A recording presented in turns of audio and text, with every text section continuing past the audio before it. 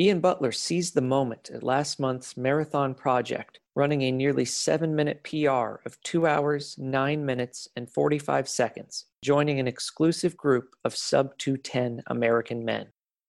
Butler's underdog journey has followed a serpentine path from high schooler who held a single Division II scholarship offer to a post-collegiate runner who nearly quit the sport before joining his current training group, and now a top 5 finisher in the deepest American marathon field ever assembled. But Ian's story is much greater than the sum of his accomplishments. He suffered 2 traumatic brain injuries as a child, the first as a baby, leaving him in a coma. Running eventually provided him an outlet and an anchor. In his words, it saved his life. Here's Ian Butler and mile 71 of the Seconds Flat Running podcast.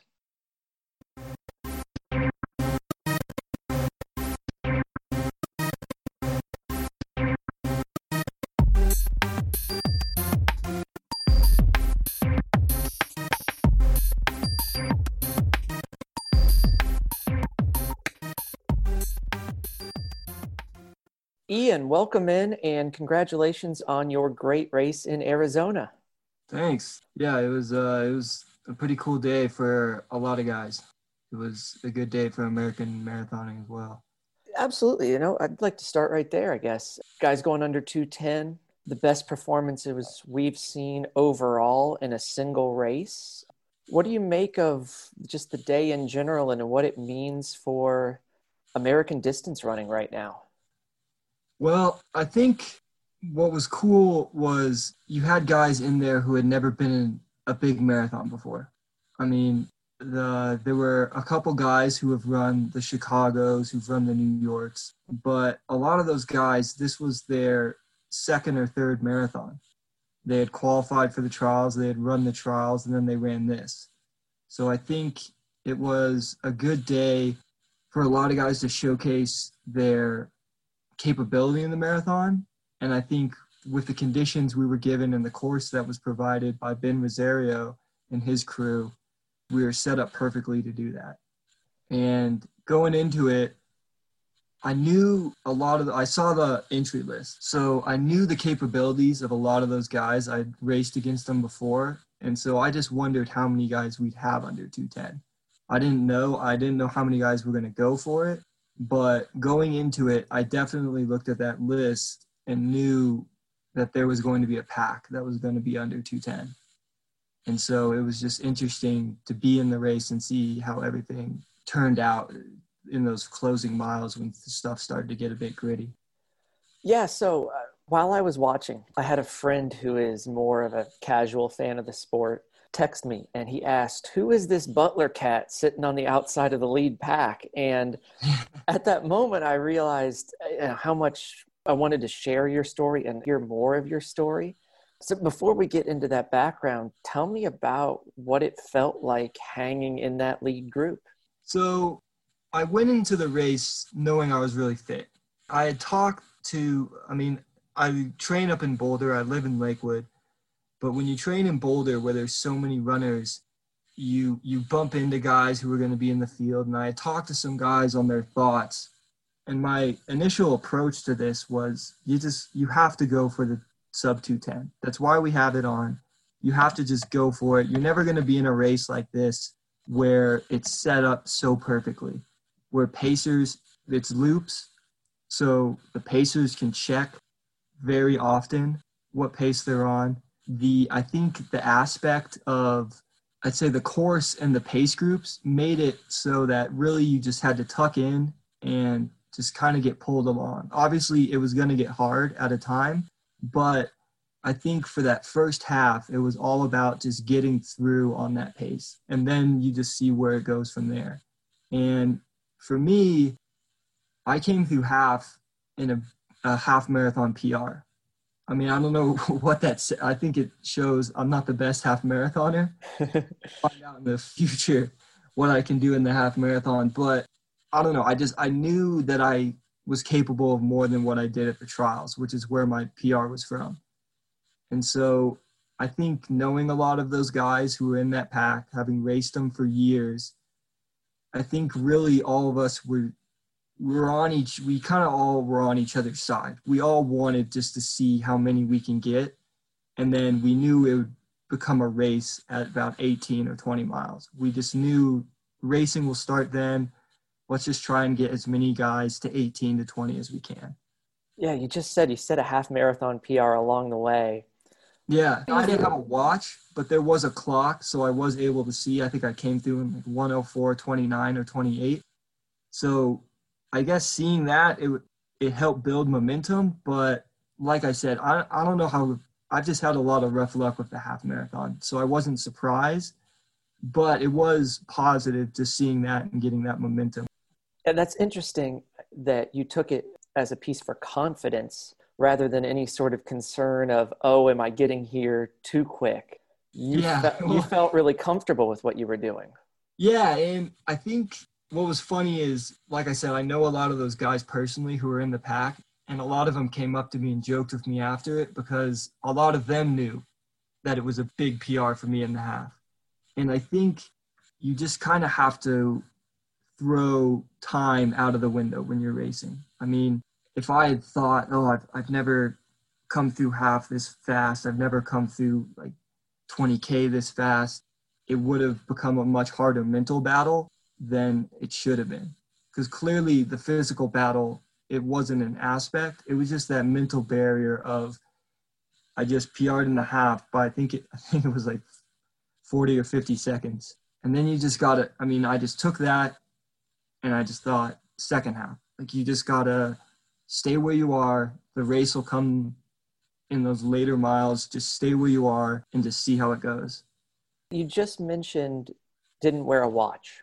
No, I don't. So I'm kind of an old school guy. I train under Steve Jones, who's, I mean, he definitely has always encouraged it. And I think I've always been that way. I mean, I don't calculate miles per week. I do everything by minutes. A lot of our work is effort-based. So I think a lot of people get caught up with pace. The marathon is an easy race to kind of pace yourself through it. I think a lot of people treat marathons like time trials. And I like to treat the marathon kind of like a cross-country race, where if you just stick with a pack and you just cover moves that are made throughout the race, time will take care of itself. And at the end of the day, if you race for place, time's going to come. Because I think sometimes whenever you see, like I obviously didn't know the splits, but in the marathon, seconds matter. So say we're coming through at a 4:45 and we're hitting 4:45s for 15 miles, and then 17 miles comes up and you hit a 5:10. I think that can mess with people a lot. And I think a lot of people do the math in their head really quick because it's really easy to do that whenever you start to get physically fatigued and people think, oh, I got to make up those seconds. And then they surge and then they die because of that surge that they put in, or they just get mentally defeated. So I think racing without a watch and just going for place and being competitive, I think it helps you avoid self-doubt during races. I think it just helps you focus on what you're doing and not focus on the end result, just being in that race. Because at the end of the day, say I would have won the marathon project and I would have ran like 2:10:30 or 2:11. You can't be mad if you cross the finish line first. You were the best person on the day. But if you see that you're on 2:10 pace and you start surging ahead to cover that 40 seconds, then it's mentally and physically exhausting to do that. So I think you got to let the race come to you and just race for that race. So I think it's best just to leave the watch at home and just go with your natural instincts in a race. Yeah, and that is some sage advice. Getting in tune with the level of effort, being in the moment in the race. We hear it all the time, how great times are a product of just going out and racing hard and taking advantage of the opportunity. I know one person, well, there's probably multiple, but I know one person who can race with a watch, look at the pace, and still be an insane competitor. And I think that's, I mean, Scott Fauble, a kid who I grew up racing against, is that person. I mean, I've heard him talk about races, and I've talked to him personally about races, and I think it's amazing how he can check his pace but still check other people's moves. It's something I know I can't do. That's why I just leave the watch back and just focus in on what you're doing, how you're feeling, and just be in tune with that. And I think, like I said, whenever you see a 10-second drop off, which is completely normal in a marathon, people can freak out about that. And when you don't know it's happening, it's kind of like ignorance is bliss, you know?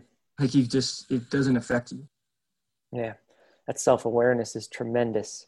As that pack began fraying in the final miles, when did you hit a moment of truth, and how did you respond?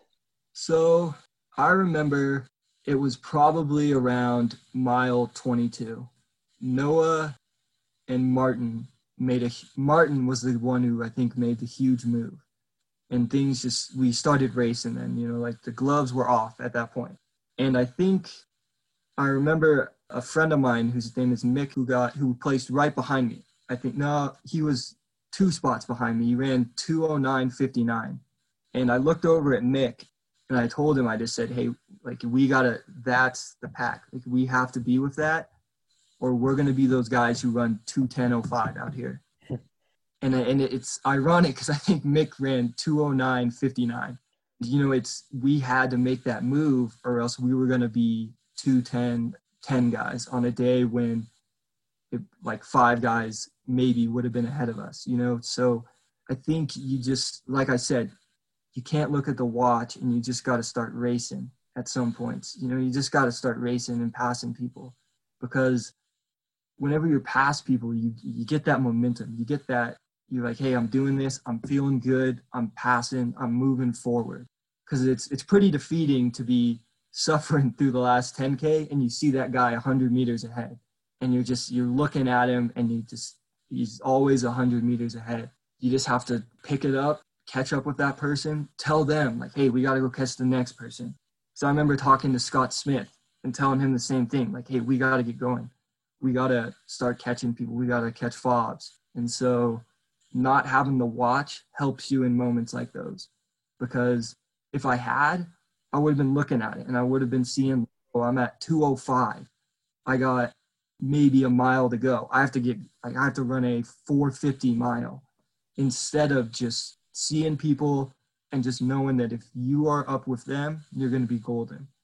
That's lost in the marathon. Say you run 2:09:59 or 2:09:50, but if you were just racing, you might have run 2:09:10, because if you had just surged past someone and got that momentum, and maybe they helped you out after you passed them, then you would have cut like 10 seconds off, maybe 40 seconds off. You just never know. But I think the only thing you can do in times whenever it gets really tough is just to forget pace and just go out there and race. Well, you just said you could have been a 2:10:05 or 2:10:10 guy if you hadn't responded.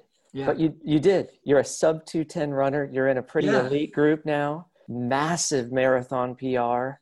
Describe the thoughts and emotions in those final miles and immediately after you crossed the line. Well, I mean, it hurt. It really hurt. Like I think I don't know. It was weird. It was kind of what was going through my mind was I knew the guys around me and I knew what they were capable of. And I knew that with the field we had, that the top 5 were that was for sure. 5 guys are going under 2:10. I knew that.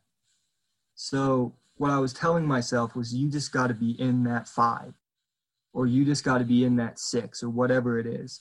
I knew that there was going to be a couple guys who would probably have insane days, and there was. I mean, Marty Hare was like 2:08:58. I mean, that's insane. And I knew that there were going to be outliers, but I also knew that there was going to be a pack that was right there at 2:09. And it was. I mean, I think 3rd through 6th were all within 10 seconds of each other. So I saw something like that happening. I just told myself, I said, if you are here, if you are with these guys, you're going to be able to do it. So just focus on being with these guys and the time will take care of itself. Because I just didn't want to get caught up in how close I was or just start feeling, because I was feeling pretty terrible. So I didn't want to think about that. I just wanted to think about, you got to be with these guys. And if you're just with these guys, you're going to get what you want. Did that result at all change your perspective on what's possible for the future?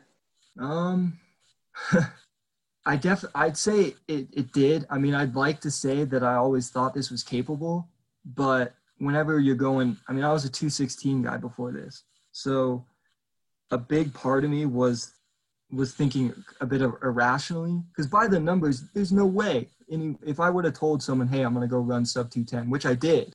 I told some guys that. It was probably like 2 weeks out, and I was running with a group in Boulder, and they actually laughed at me. They laughed at me, which I probably would have laughed at myself too. I mean, it's a 216 guy saying, oh, I'm going to have a 7-minute PR. I mean, it's a big, you're going to have pull out a big day to do that. But I always thought it was possible. I thought if any day I can do it, it's going to be this day. I know these guys. It's going to be paced. The pacing was spot on, and I trusted that it would be. And so I believed it, but I knew it was crazy to believe it. It just takes, though, one person to believe. It didn't matter laughing at you. And like I said, it's in the marathon, it's all about your momentum. You have to have that positive momentum the whole time. And I knew I could do it, and that helped me with that positive momentum. Bob's actually said this whenever he ran at Boston. He said, sometimes you just have to be a bit delusional to be a good runner. And I think it's exactly that. You have to believe you can do something no matter what the workouts say or what other people predict or what other people react to. You just have to believe you can do it. If you believe you can do it enough and you trust that you're fit enough, you can go out there and do it. I mean, like I said, I was a 216 guy. I would tell that to a 220 guy. I would tell that to a 218 guy. What's kind of weird about marathoning is it's like you have a number written on your forehead, You enter a room and everyone's like, oh, that's that 212 guy. That's that 211 guy. And everyone wants to be that lower number. And the other side of marathoning is you can be a 209 guy on one day and put in the same effort, same training, everything's going the same, and you can be a 220 guy. I mean, that just happens. I mean, there's crazy stuff that happens in a marathon, but you're never going to run faster unless you think you can. The minute you start thinking like, oh, this is hard, this probably isn't my day, that momentum builds up, that negative momentum builds up, and you just start carrying more weight. There's been, I think every marathon I've done, I've debated dropping out. Everyone. And because it's hard. It's hard. I mean, it's hard to run a 220. It's hard to run a 209. They're both hard. And I think you just have to have that momentum, and you kind of have to be a bit crazy because you have to just keep pushing yourself because that's the only way you're going to achieve it. Hey, regardless of the time, it's hard just to finish. Yeah, I mean, I thought I was going to drop out at mile 14. I mean, I felt terrible. I didn't know if I could keep it up. I didn't know what was going on. I mean, but I knew if I just stayed in the back of that pack, and I moved to the back of that pack at that point, I just told myself, you just got to move to the back, take a deep breath, relax. And there was a time where I told myself, you got to move to the front. Because I think one thing that is underestimated in running, and I learned this in cross country, is you get a lot of adrenaline whenever you lead a race. You get a huge boost of adrenaline. Everyone feels it. So I think whenever you're feeling really terrible, just surge to the front for a bit. Just get a little bit of adrenaline going. Keep it for a minute. I mean, you don't have to put 100 meters on. Just take to the front for just a little bit. Just pass to the front of someone. Just get a little bit of adrenaline because it can go a long way. That's what I did at one point. Well, multiple points during the race. I just went to the front, got that adrenaline, felt good, held it there for a couple minutes, and then I thought, okay, I'm feeling good. I can just go back and relax now. So that's exactly what I did. again, it comes back to you just have to have all that positive thoughts running through your head. Because if you're thinking, oh, I'm in the back of the pack, I'm fighting to hold on here. I'm 2 seconds, a minute away from getting dropped, then you will. Like if you stay in that position, you're gonna get dropped. And then you get dropped 20 meters. It looks a whole lot more than 20 meters. And then it grows to 40. And then, it just keeps getting worse from there. So you just have to put in 30 seconds or 10 seconds can change your marathon time by 5 minutes. If you just move to the front, start feeling positive again, and then settle back into what you were doing. Because it's a huge mental game. A lot of people see it as, you're out and you're clicking off splits, but really it's all about just you have to be out and you have to be present in the race. Splits are great, but what happens whenever you turn a corner and there's a headwind and you're naturally going to fall off 10 seconds per mile? You can't think about that. Let's take a step back now. All right. The enormity of this accomplishment begins with the health issues from your childhood that make this story just so unique and special. Could you share more about the traumatic injuries you suffered and how those shaped your youth? So the first one that I had was whenever I was a baby. And I don't really remember that one.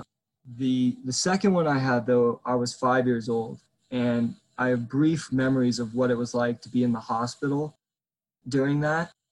And I think growing up, it was different. It's different whenever I wouldn't say I was complete, I spent time going back from special ed to the normal classes my whole time growing up.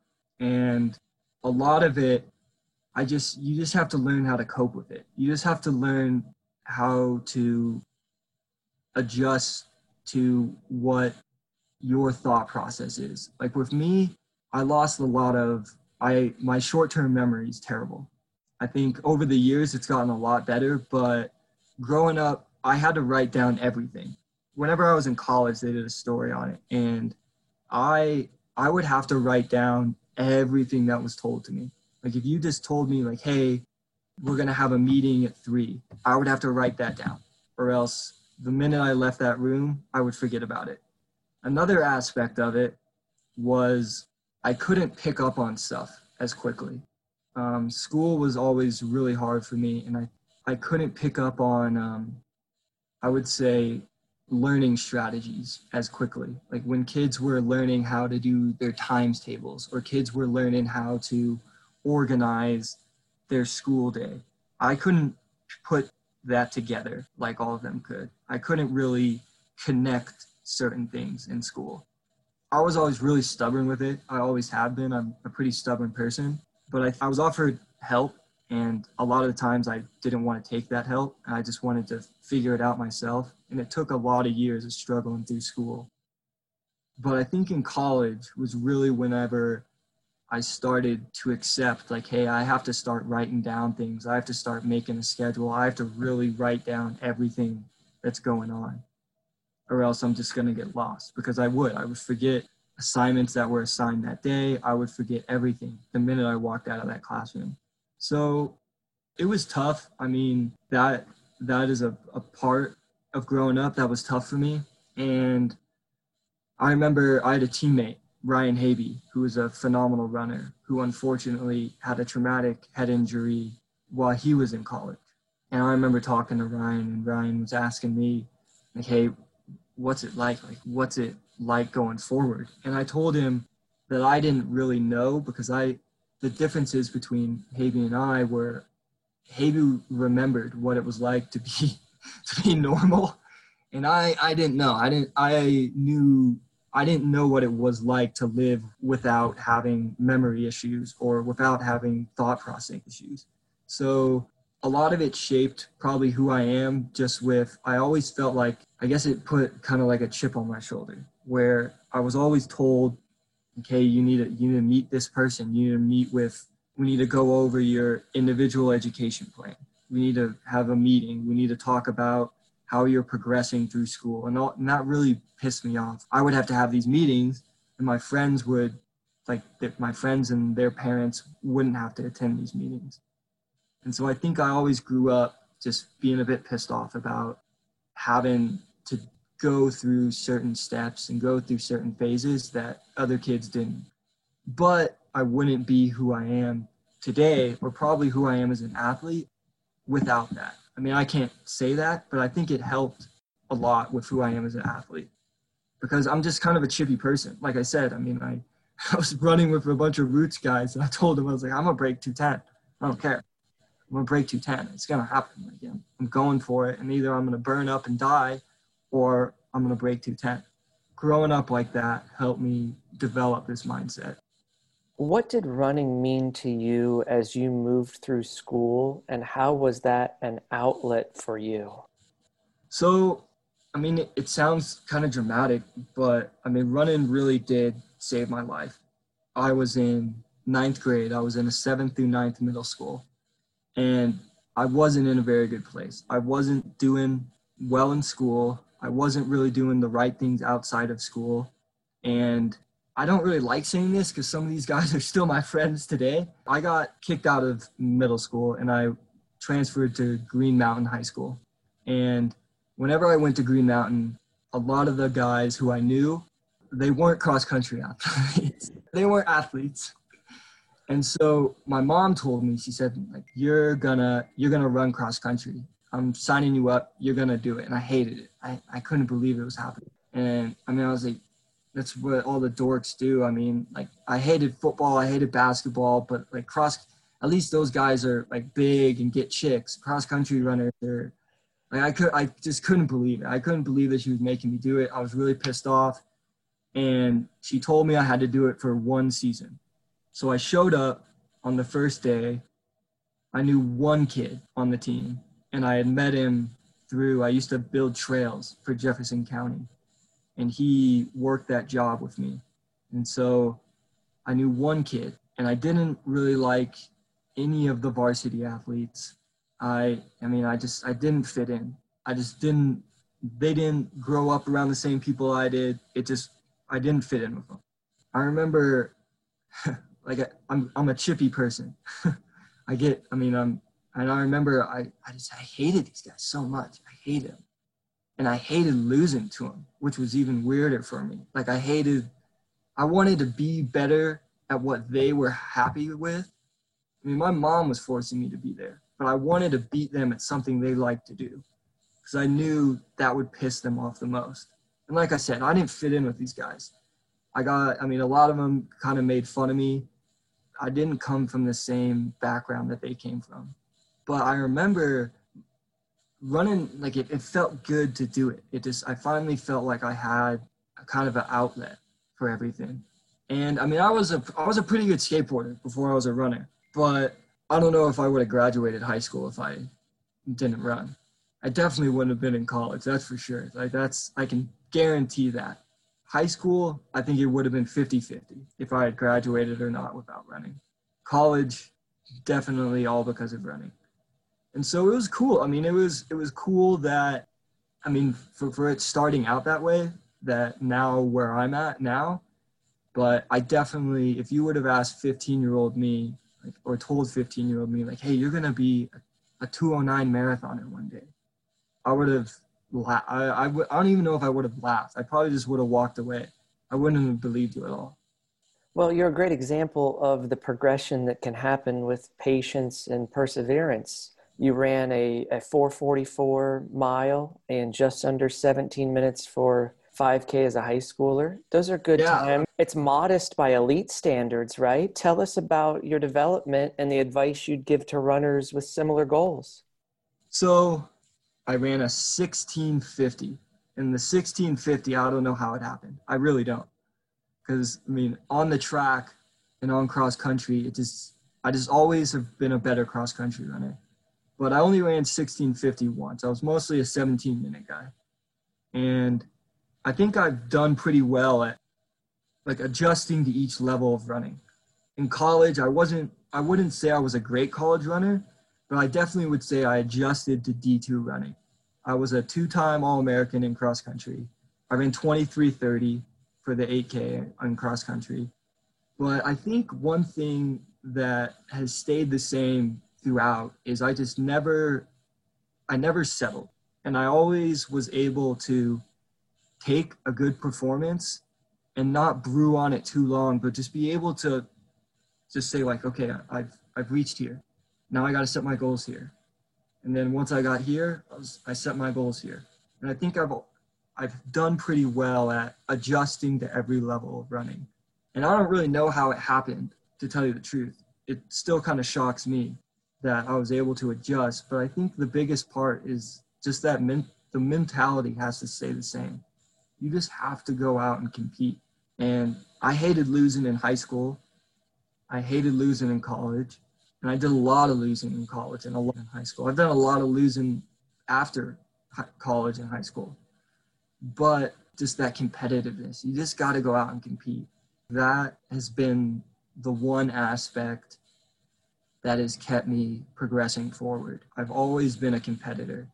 And I think the other aspect is you have to be able to grow as an athlete as well.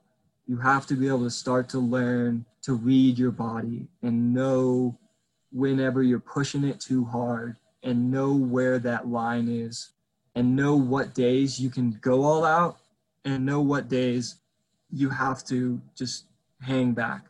And I think that was something I really struggled with in college, which led to a pretty inconsistent college career. And I think in high school, I mean, I was all out every day. It didn't matter. I was going to be all out, everything I did, because I didn't like the runners. I didn't want to lose to anybody. So I was going to be all out. I was going to run with anybody, no matter what. And there's probably a lot of great stories my high school coach can tell you of me running with the state champion for a mile in a 5K race and then just getting dropped, just terribly. That mentality's been one of the biggest factors in the development from a 1650 guy to a 20940 guy. Biggest advice I could give anybody who wants to progress through things is you got to keep up a mentality of wanting to put in the work and wanting to compete and just not settling. Like say you want to go break 17 in a road 5K. You can read all the articles you want. You can do all the fancy training that you can find online, but you really have to just go out and compete. It only takes one huge, hard effort to break through. And once you get that first effort done, then you have to do it again. Because if you just keep that up and you keep going to the well, you're gonna progress in races. But you have to be smart in training. As a high school kid who's 17 minutes, listen to your coaches, but on race day, just take a risk, just go for it, take a risk. If you run 17:30 and it didn't work out, take what you can from the race, but you're never going to be disappointed if you left it all out there. And I think a lot of people have a hard time because running such an analytical sport. We know what other people's times are. We know what our times are. You have to be able just to throw that to the side. You have to just ignore what your PR is before, and you have to focus on going out and just competing. If you feel like crap after a race, you're going to be happy because you know you gave it all. If you go out there and you play it safe, I don't know, I think a lot of people can probably relate to this. The worst feeling ever is whenever you run a race and you finish and you think to yourself, like, oh man, I could have ran way faster if I just would have pushed this moment. If I just would have gone with that guy, I know I could have gone with him. You just have to be able to risk it. Yeah, you mentioned being a D2 runner at Western State. On the stage that you're on now, does being a D2 runner add anything to that chip on your shoulder? It's funny. It's really funny. I mean, Noah is a good friend of mine, Noah Drati. And Noah Drati's a D3 guy. Yeah. And him and I have joked about it. And it is funny. It is, I knew a lot of great D2 runners. I do. There's a lot of great D2 runners out there. I mean, I've always said that the top 10 in D2 can compete with the top 10 in D1. And a lot of D1 guys get really pissed off when I say this. Oh, Ian, there's no question that the conference you ran in, regardless of division, is one of the best in distance running in the country, in the RMAC. They're great Yeah, programs. I was fortunate whenever I was in the RMAC. It was a very intense conference. It was very good. I was running against guys they were representing their home countries, whether it was Australia, Ireland, UK. There were guys who were D2 or D1 talent who I was running against. And I've always said the top 15 in D2 can compete with the top 15 in D1. I think D1 obviously has more depth. That's something you can't debate. I think the top 50 in D1 they're just going to sweep the floor with the top 50 in D2. But I think a lot of that is mental. I think, whenever you're running for like Cal State East Bay. So I know the coach down there. He's a very good guy. But again, it's a school where, if you say Cal State East Bay at a marathon, no one's going to know what you're talking about. Again, people tend to look to these big schools as they already have it in the bag. Like if you run for Oklahoma State, an Oregon, a Stanford, you're a top tier runner. Doesn't matter. When in reality, I knew a lot of guys in D2 in my conference and in other conferences who could have easily made those teams, who could have easily competed with those guys. And I think just the big difference is D1, D2. It's just the name. I think it would be pretty cool to see it just maybe if they just did it once. If they just had D1, D2, D3 all go together. It'd be a nightmare of a race, but it'd be cool. I think it'd be really cool to see. Just to see what those D3 guys do. To see what those D2 guys do. Being at the level I'm at now, it's weird being a D2 guy. But a lot of people forget about D2 guys. Tyler Pennell is a good friend of mine. That guy's been a great American runner, still is on the American road circuit and in the American marathon. And everyone forgets he went to Western State. Cross country isn't football, it isn't basketball. And I think a lot of people just kind of wipe it over with that same brush. A D2 cross country team can be just as competitive as a D1. It's just funding. That's the only thing that's different. Some of these guys didn't have good enough grades to get D1 scholarships. They were D1 talent. They just didn't have good enough grades to get D1 scholarships. Another cool thing about D2 is and I don't really like when people say this because I think it discredits D1 coaches. There's a lot of great D1 coaches, but D2 develops a lot of great talent. D2 takes those 1550 guys, those 1610 guys, and turns them into 1330 guys, 1340 guys. D1 takes those 1430 guys and turns them into 1330 guys. Those guys were already stars whenever they walked on campus. So I think a lot of it would change if more D1 and D schools competed against each other. People would see that they're not so separated talent-wise. Hearing you describe the development you see at Division II schools and how people are underestimated, yet the level of competition, it just feels like it fit you. It just seems like it was perfect for you. Yeah, there weren't too many schools that wanted to take me on. I was recruited to one school. I was recruited to Metro State. I liked Metro. I almost signed with Metro. But the funny story is my high school assistant coach was Jen Michael, who's the head coach at Western State. He was her childhood doctor. And so he told her, he said, we have this kid. We don't know. We think he's going to be good. He has a lot of potential. He's going to run with whoever you have. Whether he's going to keep up with him, we don't know, but he's going to try. And so she took a chance on me when I think a lot of other schools didn't. It was cool. I never thought I'd be hanging out with runners, and I was. Weston was, whenever I arrived at Weston, we had a very good team. The brotherhood in that team, it was amazing. I got guys I ran with in 2010. I talked to them on a weekly basis. At Western, we had this camaraderie that you have to be a good school. I think we were really hard on each other, and it definitely wasn't easy being on that team. We gave each other a lot of crap, but we all knew at the end of the day that we all just wanted to win. There were a lot of years at Western where I just didn't feel like I fit in at all. But I think what brought me back to it was Western just has a very good alumni presence. Whenever I was there, I was in touch with some very talented runners, like Michael Aish, who's always been a great mentor for me, was a great mentor for me when I was at Western, is a great mentor for me now. I talked to Michael Aish a couple of days ago because he heard about the marathon project. I mean, he's always given me really good advice, and he was a phenomenal runner.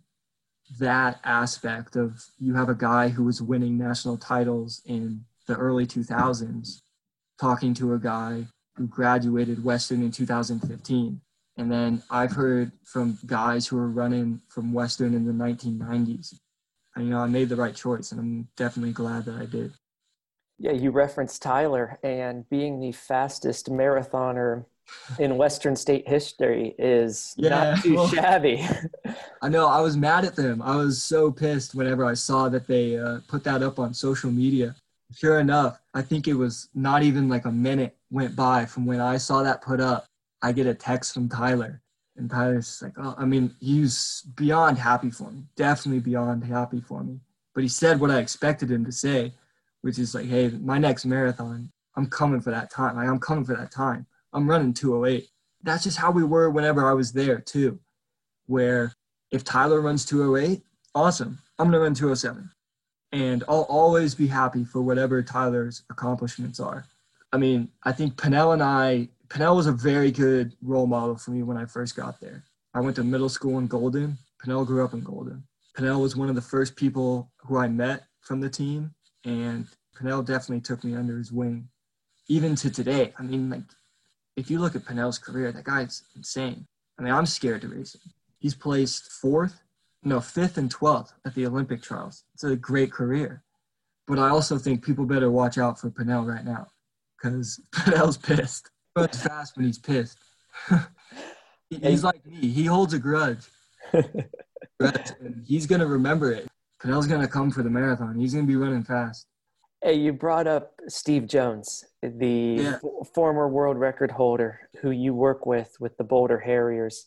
Tell us a favorite Steve Jones story or lesson or workout from the legend. So what's funny is I met Steve Jones whenever I thought I was done with running.